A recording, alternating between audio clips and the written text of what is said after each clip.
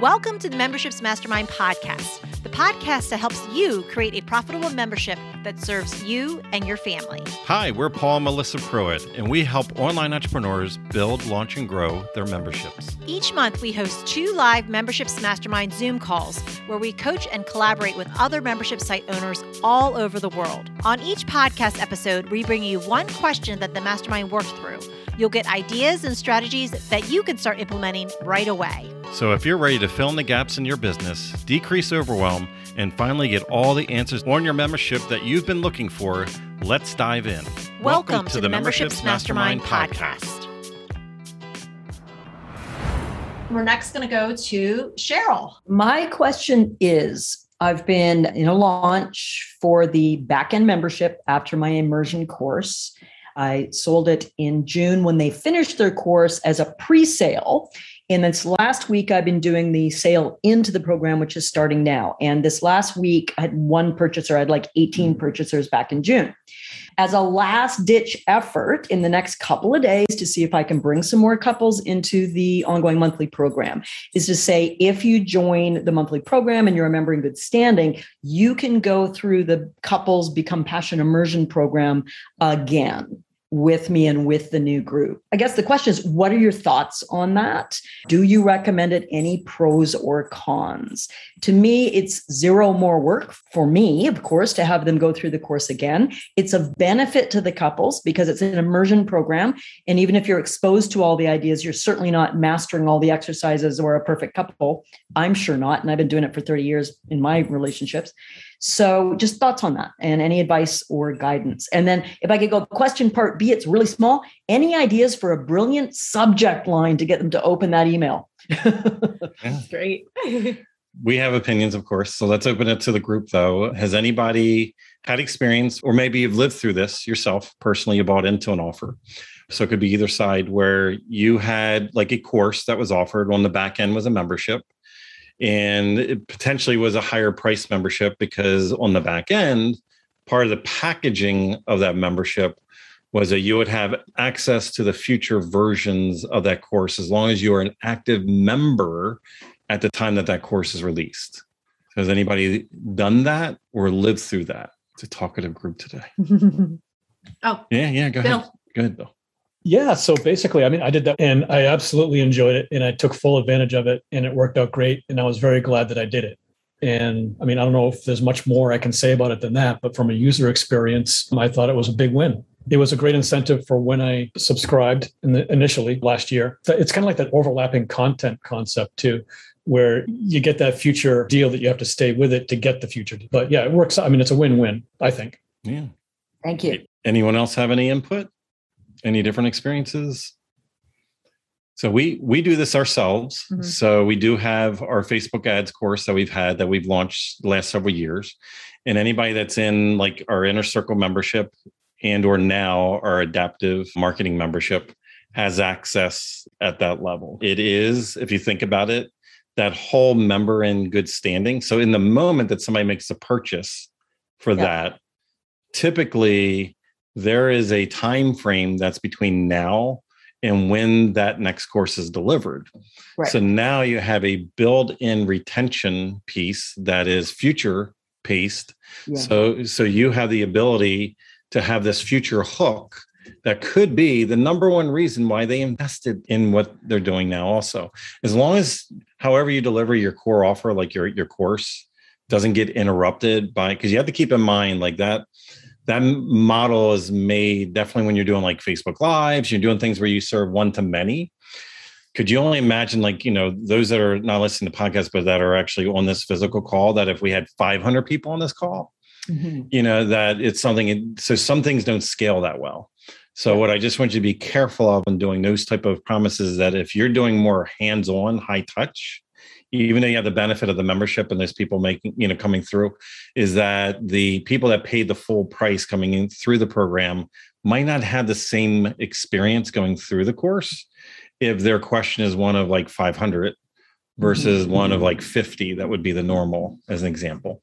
So that would be my only caveat if you're doing like a high touch setup, because it's going to change the course experience for people. There's a lot more in there. What I will tell you, and we've done this, so with Adaptive membership, when we did our course launch in February, our Adaptive members were able to come through that with the new course people that came through as well. And what was wonderful about that is that also helped naturally for when the transition happened of the people coming through the course to go into the membership. Yeah. They didn't realize they were already surrounded by a whole bunch of people that were in the membership already. So the people that were in the community sold everybody into the membership more than we had to. Mm-hmm. So there was a less of a lift because they just spent the last X amount of weeks with all these other people on the calls, and then come to find out all these people are actually already in the thing that we're talking about, the offer to bring people into. Great. So I was wondering about that. So I'm glad you spoke to it directly. It makes sense, right? You're like, what's this thing you're talking about? The special class you had with Cheryl last week? You know? Yeah. Exactly. Yeah. So for all of us to just make sure that one offer does not cannibalize the other offer. So you just sort of always think through, like do a little Ben Franklin method. What's the pros and cons on doing this? Not just from your own perspective, but think about it from the member and or the course perspective. So I'll give you the biggest difference for us is that when somebody comes through the course, like that's very intense in the training and the support is on a higher level. So they bought the course and they went through it. So they get lifetime access to that version. Yep. So if they decide not to go into the membership, it has different deliverables. But what happens is that those that are in the membership, if you're embedding the course like backwards, is that the gatekeeper?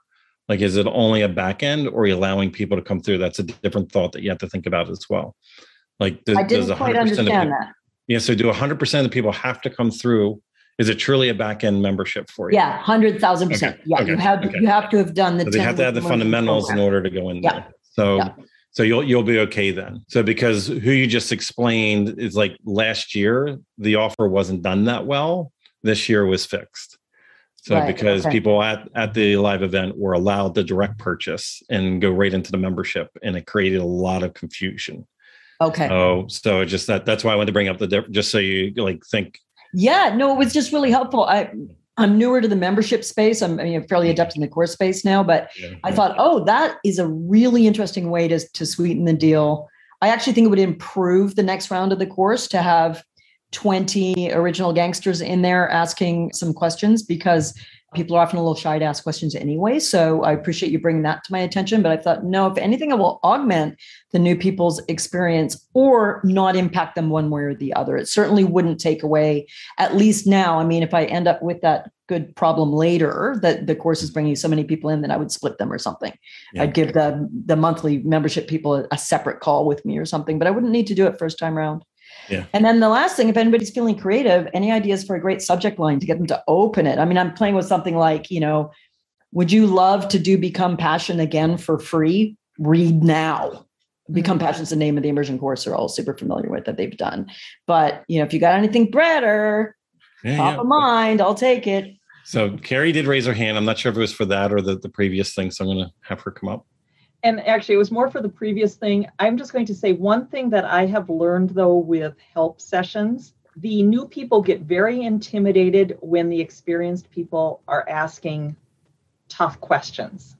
And so I have actually moved to splitting my new people in a separate help session from my experienced people, because I've literally had people have said, I need to leave because this is just way over my head. Yeah. And so just recognize that your old people will be more comfortable, but they also will ask things that maybe your new people aren't ready to hear. So yeah, it's excellent feedback. Thank you, Carrie. Luckily, I won't run into it because I don't have a group. They don't interact with each other.